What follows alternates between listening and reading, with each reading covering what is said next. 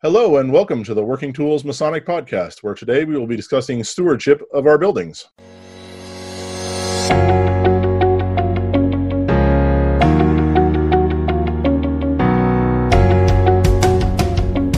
Ladies and gentlemen, brethren all, welcome to the Working Tools Podcast, a casual conversation around Freemasonry.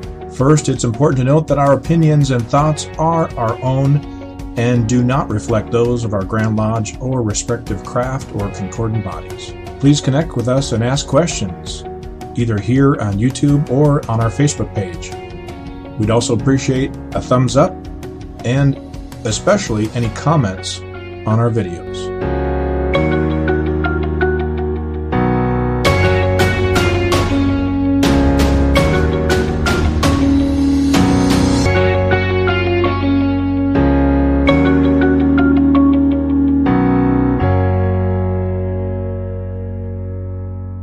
Welcome to the Working Tools Masonic Podcast, where today we'll be discussing, in our continuing series about stewardship, the care and feeding, if you will, of our buildings. I'm Matt Apple, a Mason here in the Grand Lodge of Washington, and today we have with us Worshipful Brother Stephen Chung of the Grand Lodge of British Columbia in the Yukon, very Worshipful Brother David Colbeth, of the Grand Lodge who's a member of the Lodge in the Grand Lodge of Washington, and very Worshipful Brother Chris Haynes, who, in addition to being a Mason here in Washington, is also chairman of the Grand Lodge Real Estate Advisory Committee, on which I guess actually David also sits. So we have half of our podcast today is from that committee. So thank you all for being here, and thank you especially Chris for coming to discuss buildings with buildings with us. Sits is an appropriate term because Chris does 99% of the work in our committee. Let me tell you. Without Chris, if you just stand out of Chris's way, all sorts of cool things happen. Absolutely. No, I got a great team. Very good group of brothers. So to jump right into it, I'll say to start with, I'm a member of a lodge that sold their building shortly before I joined. So I have actually never been a member of a lodge that owns a building. We've rented from a couple of different lodges over time, and so I feel kind of, while I'm willing to pepper you all with questions, like I don't know a whole lot about the topic particularly specifically, although I can imagine some scenarios. Well, since you bring it up, and while you're the hostess with the mostest most of this time, ask all the questions. I'm going to ask a question. So since we've not been in that reverse situation, as a renter, are you involved in the management and stewardship of the building at all, or you just pay your rent and say thanks and we're out of here? Mostly the latter. Other than whining or bringing an issue to their attention when something does legitimately need to get fixed. We pay our rent check and sign our lease once a year, and that's about it. We generally make it a policy to stay out of their way as best we can. Okay. So, Stephen, I guess I'm not sure. Does your lodge own a building up there in BC? Our lodge, in conjunction with St. George's Lodge, owns the building in Kelowna. I believe originally it was owned by St. George's Lodge, and some years later they had sold that building, and Prince Charles and St. George's are in the building together now. And there's the Kelowna Holding Society, which actually owns the building and manages the building.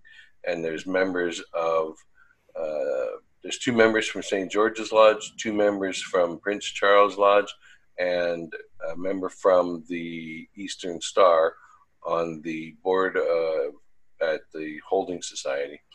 And they help run the place, right? Plus there's the annual general meeting where they also rope a few volunteers in.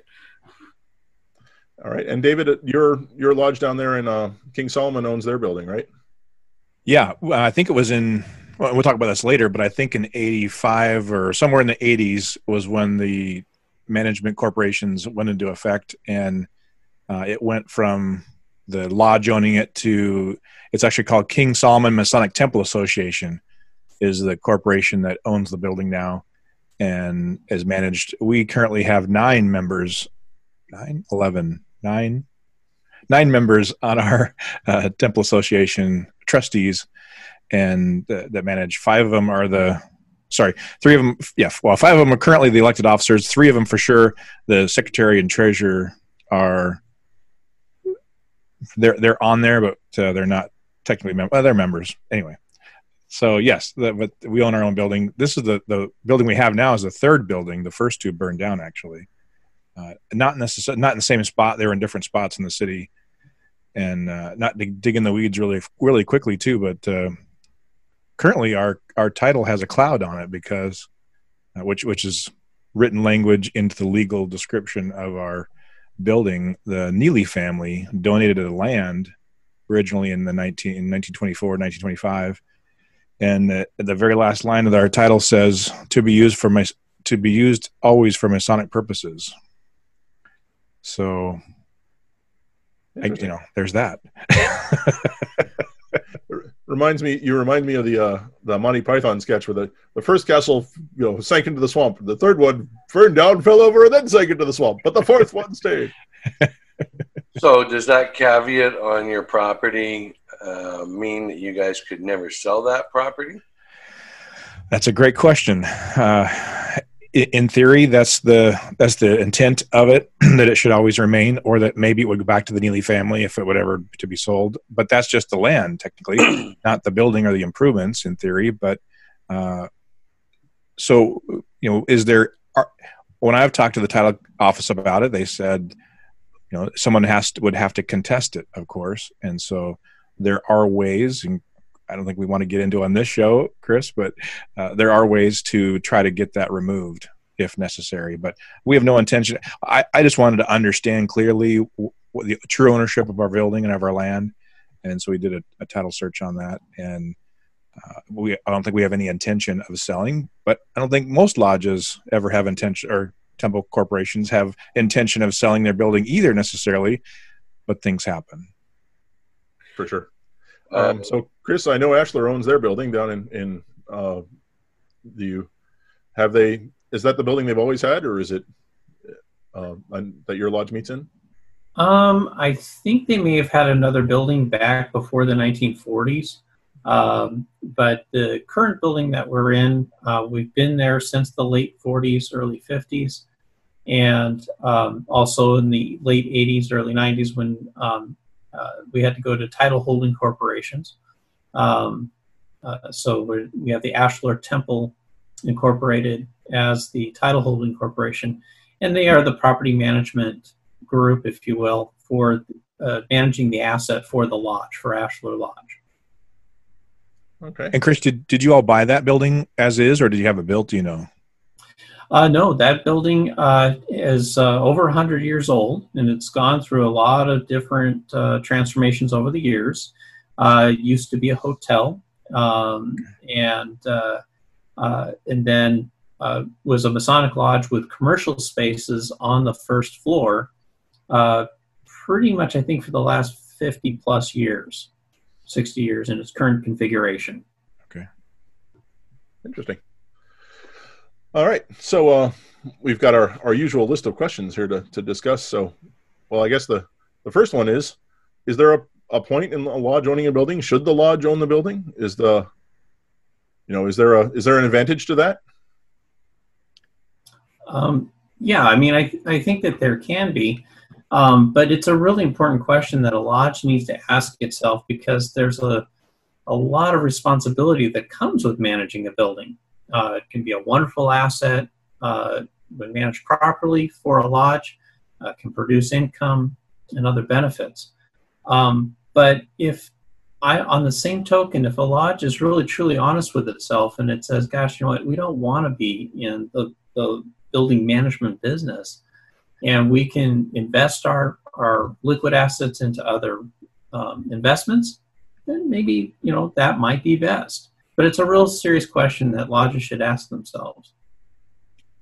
So I know the lodge I joined, Robert Burns, before we merged, owned a building here in Linwood that literally was built in the 1920s by the members of the lodge. They it's a 3-story building that they bought the bricks and then they built it, kind of thing. And it seems like, to what you were talking about, Chris, it seems like a lot of lodges these days, and I don't know if it's a comment on masonry or on society or what, but comment on myself. I am far from the handiest guy you will ever meet. I'm probably quite the opposite. And it seems like getting a lot of basic work done can be harder now than it seems like it used to be, at least in my experience, which is, as I said earlier, limited. So I guess, David and Steve, do you have thoughts on building ownership as a... Yeah, well, I don't know. I'm a believer in real estate. I think that over time, the appreciation and natural increase in value is beneficial. There are lodges in our district that do things a little differently, even though they have a holding society that maintains it. Still, some of their members volunteer a lot of time to help maintain it. And there's other lodges where the holding society has just, they stopped using the volunteers, and they said, nope, we'll just pay people to do it properly. We know it's done by a certified guy, and they feel that it's their fiduciary duty to do stuff like that rather than use volunteers for, I think, liability purposes more than anything. And, you know, as we can probably talk about insurance later, that's an important part when you really get down to the running of a building is also the insurance and covering the people who are working there. There's a lot of different factors once you start talking about insurance, but I think owning a building long term is good for a lodge. It does kind of pose different problems as you go. Like, for example, our hall, there's been 3 times in the last 20 years that the groups have gotten together to try and figure out about selling our hall and building some sort of center. I think the last one was a bigger building with real estate on the main, or commercial on the main floor, and then they were looking at doing some sort of retirement housing in there, like some other lodges have, and then that got kiboshed. It didn't get passed, and now it was done again. And, you know, years later, now you're looking at sure, we got bigger value in the property, you know, it's gone up in value dramatically, but so is everything else that you got to try and buy to expand into this kind of idea of having a housing development as part of it. In Kamloops, they did the Kamloops Masonic Temple, and it's a tower, I think it's like 13, 14, 15 stories high. I can't remember. And it's got a lot of rental units. But they almost went under. If it wasn't for the benefactors of a few well-to-do members of those lodges, they might well have lost that building, because that's a big project to undertake. And you know, we're masons. We're not necessarily building contractors and developers with a lot of experience in that, and so therefore some things weren't maybe as well planned.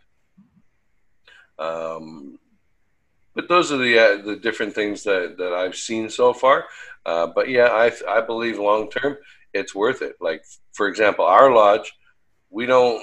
I mean, I think we pay a nominal $1 per person for rent for the year per member, because we have tenants downstairs that cover the cost of running the building. It doesn't really cost us to rent as per se, whereas some lodges that rent, they're paying, you know, some hefty money, and depending on the city they're in here, for prime real estate. So that means their dues go higher. Yeah, if they budget that way, right? I mean, we had a whole session on budgeting and lodge finance, and most lodges don't budget. At least in our experience, in our districts that we talked about, don't budget like you do, where you actually take your expenses and divide by the number of members you have, and that's your actual dues. That was foreign, no pun intended, to us here in Washington. That you would actually base it on the actual expenses and not just some random number. But yeah, I agree that if owning a building is a business, you have to manage it properly. You have to have the funding to do it. However, owning real estate, like you said, is how many of the people have gotten rich, except for Bezos and some of those guys, but Gates and some of those names. But they own real estate too, so it's not just their ideas that made them wealthy, but owning real estate is a great asset for the lodges to have. But if you can't manage it, then you shouldn't own it. You should move on. So that was one thing I always wondered. We talked about it before too. Why doesn't every lodge have $1 million war chest? We've been around, most of us, for many, many years, over 100 years in some cases. And why don't they have a war chest, lots and lots of money built up? And why are our buildings, many of them, haven't been maintained in 20 and 30 years or more in some cases? And one of the only answers that I got that I kind of finally accepted, I don't know if I just gave up asking or if I think it's probably true, in that in our lodge in particular, 50 years ago, we had a lot more membership for one, and the membership was kind of like what Steve said. They were kind of handy and they could do things. And one guy was a carpenter, and the other guy was a plumber, or they had 10 plumbers, or they had 10 carpenters, or they had 10 electricians, or whatever, or people that did this kind of work. And if a spool of wire went missing down at the rail yard, one of the guys that worked there, and the electrical was upgraded and the door needed to be fixed, and they found the wood, and if things like that happened, it was not a big deal, and people donated their time and efforts and supplies. And I think over the last 30 years or 40 years, those type of people have moved out of masonry. It's not the same kind of people, and we're become even less operative in those kind of fields. And so instead of hiring them out, we just always assumed that they were going to have people that could do that labor and do those things. And that's not the case anymore. So I agree. I've been a Mason now going on 12 years. And the last 10 years on our corporation board, Temple board, we've been, some heated discussions about having to hire out for some of these things and getting a contractor in and not having just somebody do it. And it's been a big change trying to get people to understand they need to pay for these services.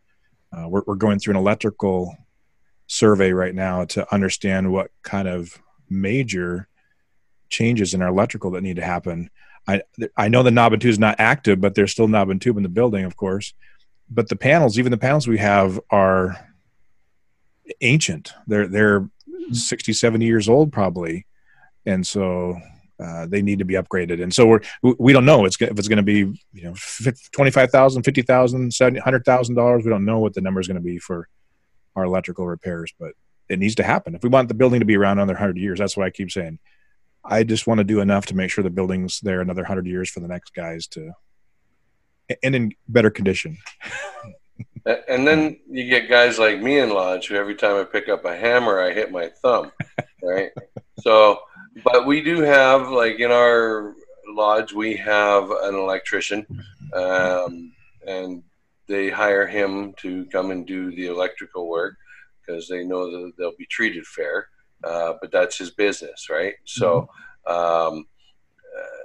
again, they're still going with using the professionals rather than the volunteers, for good reason, I believe. Well, I agree that it's critical that lodges do see the management of their real estate asset as a business. That's the only way, really, truly, to ensure that that asset is going to perform and actually take care of the lodge, not just enough to take care of the building, but beyond that. It's not. I've heard somewhere that it's not an asset unless it is income, and not just income for just enough, but net operating income, or NOI. And but you're right. We've had People had different skill sets, whether it was in the trades, they knew how to take care of the building. But I'll even volunteer that a lot of lodges and the concept of property management.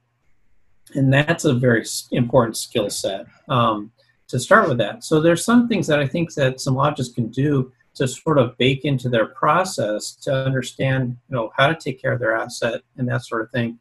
And we were there about 10 years ago with our own lodge building. Up to that point, the biggest, most contentious items at the temple board meetings was, did we change all the light bulbs that were burned out? And that was the most important thing. And yet the building was kind of in danger of melting around it. And so we started with a protocol that every 3 to 5 years, that a comprehensive inspection of the building is to be taken. And that includes an envelope study, getting into the crawl space if the building has one, looking at having somebody else come in and look at all the systems of the building. So things like electrical, would come up because codes are always changing, equipment is changing. And we figured about a 3 to 5 year cycle, no more than 5 years, to have the building evaluated was kind of that way of people who it didn't rely on the same people being on the temple board 5 years from now. And that was the thing that we picked up on, was that over time, the temple board's going to completely change. And so we had to build in an operating procedure that makes sure that we do evaluate our real estate asset. And Chris, is that just an inspector, that you have, commercial inspector, or do you have a specialist that comes in to do that? No, we'd actually just do a general inspector. So a commercial building inspector would come in and look over the entire building. And based upon his or her recommendations, they would make maybe a recommendation that, you might want to have an electrician take a look at this thing. So if there was like an electrical issue that needed to be taken a look at by a specialist, we'd take that next step. But a lot of it is really understanding, making sure that our building envelope is tight, because at least in our area, it's really wet, right? So looking for leaks, going places that we don't normally go to, things like up in the attic, going up on the roof and the parapets for our particular type of building, looking at the flash, because most people would just see a bubble in the paint, on the wall, and not understand that could be actually a leak that's coming down the masonry walls of the building and pushing out that paint. Things like that. Do you also, as part of that, then you've already done it in the past, and so you already have an ongoing analysis of lifespan of major equipment, or for example, a roof. Roof is a 50-year roof, let's say, and you've built that in. It's going to cost you $50,000, and so you've got $1,000 a year essentially that you're saving in a long-term capital budget, or at least in a capital improvement plan and a maintenance plan to replace that in now 30 years left of that 50-year life. Is that something you guys have, basically? Kind of loosely. We would like to have it a little bit more formalized, but we are thinking in those terms. You also have to take into account, inflation, over time. So the time value of money, or the value of money over time goes down because of inflationary pressure. So $1,000 a month may not actually cut it in that scenario. Plus, let's be honest, a 50-year roof doesn't really last 50 years. It's about 35 to 40, depending on different factors. And that also requires ongoing maintenance onto that piece of it. Yeah, so you're right. And that's called building reserves. So it's really critical that temple corporations or building associations are thinking in terms of not just paying the taxes and not just paying the maintenance of what they have to deal with this year, but bake in on top of that building reserves, because everything wears out on a building eventually at some point. Not just roofs, but flashing, windows. surfaces inside the building, carpeting, flooring, painted walls, even plumbing can wear out over time. And, and electrical system upgrades, proper bonding for grounding, all that kind of stuff. It's constantly evolving. So every lodge that has a building has an association or a holding society that manages it for them, and we, of course, have elected members that sit on each of those boards and have positions like the treasurer, the building manager, those types of things. And now, do I remember correctly? You're on a Grand Lodge committee for Washington. Is that right? Yeah. David and I are part of a team of the Grand Lodge Real Estate Advisory Committee, and we just got formalized this last summer for the first time. And it was born out of a need for bringing brothers who have some professional background in aspects of real estate, whether it's law or brokerage or even property management, that could be a resource group for Grand Lodge. And we were dealing with the sale of our retirement center that we had in Des Moines, Washington. And that process alone took 4 years. And so with the realization of the benefits of having a team of professionals that could kind of help guide and advise, not actually provide brokerage, not provide real estate legal advice, but kind of bring a knowledge base to help coach lodges and help coach Grand Lodge on questions to ask your professional team. So that's how we kind of got started. And I also have a background in property management as well. I'm a commercial broker and a residential broker. And David, I believe you're a commercial and a residential broker as well. Right? Yeah. Okay. Yeah. So, oftentimes what happens is that a lodge is coming across some issue in managing their building. And oftentimes they reach out to the Grand Secretary because they don't know who to go to. And what the Grand Secretary has now been able to do is direct them to our team so that we can kind of be sort of like a help desk, if you will, to kind of be that first point of contact for lodges to kind of ask their question. Oftentimes this is a great question for your real estate attorney. And they go, real estate attorney? How would that help us? Right. This is a great question for this type of a contractor to look into this kind of an issue. But most of the questions arise out of issues with their leases, issues with building maintenance, understanding resources, all kinds of stuff. So we're getting a little bit of a workout already in our young start here since June. Yeah. So, but the focus is to be able to lend assistance to lodges that need guidance, whether it's buying a building or with getting a better lease deal or things like that. Now, are you guys promoting yourselves well through the jurisdiction that these lodges now know that there's that resource?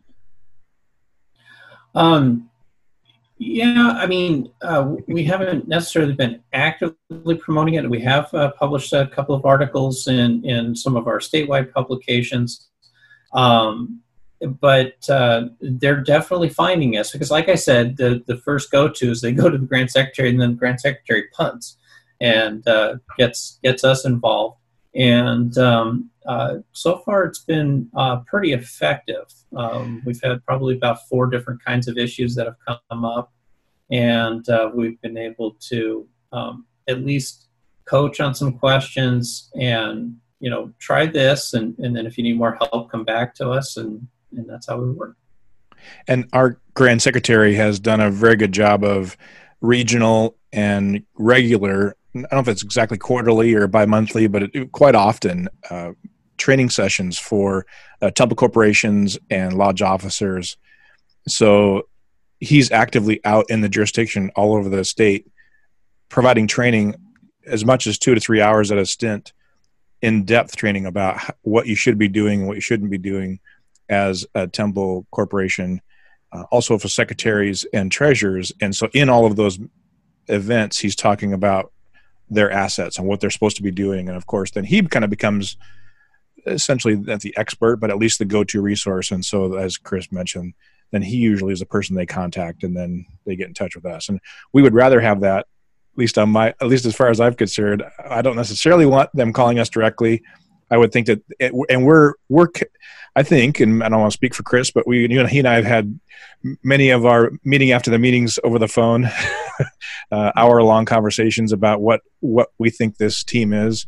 And it's absolutely just that intermediary, a secondary or tertiary service to just, like you said, help them identify the questions they should be asking and going to. Even as Chris talked about with the 4-year sale, we weren't really giving legal advice. We were just making sure that the right questions were answered or asked of their legal team or of their inspection team or of their title or of their, that was one of the great things that Chris suggested was hey, we should hire a real estate broker, even though we are brokers and we could probably guide for sale by owner, if you will. It was strongly recommended that they hire a real estate brokerage team to sell that building and that property. And that was a great idea, finally. And I think that was one of the catalysts that got it done. And on that note, we've approached about the half-hour mark here on our what is no doubt now going to be our first episode about stewardship of buildings. So I want to thank everyone for coming out and being a part of our podcast this evening, and especially Chris, thank you for helping us out and being a part of our conversation. And with that, we will bid farewell from the Working Tools Masonic Podcast.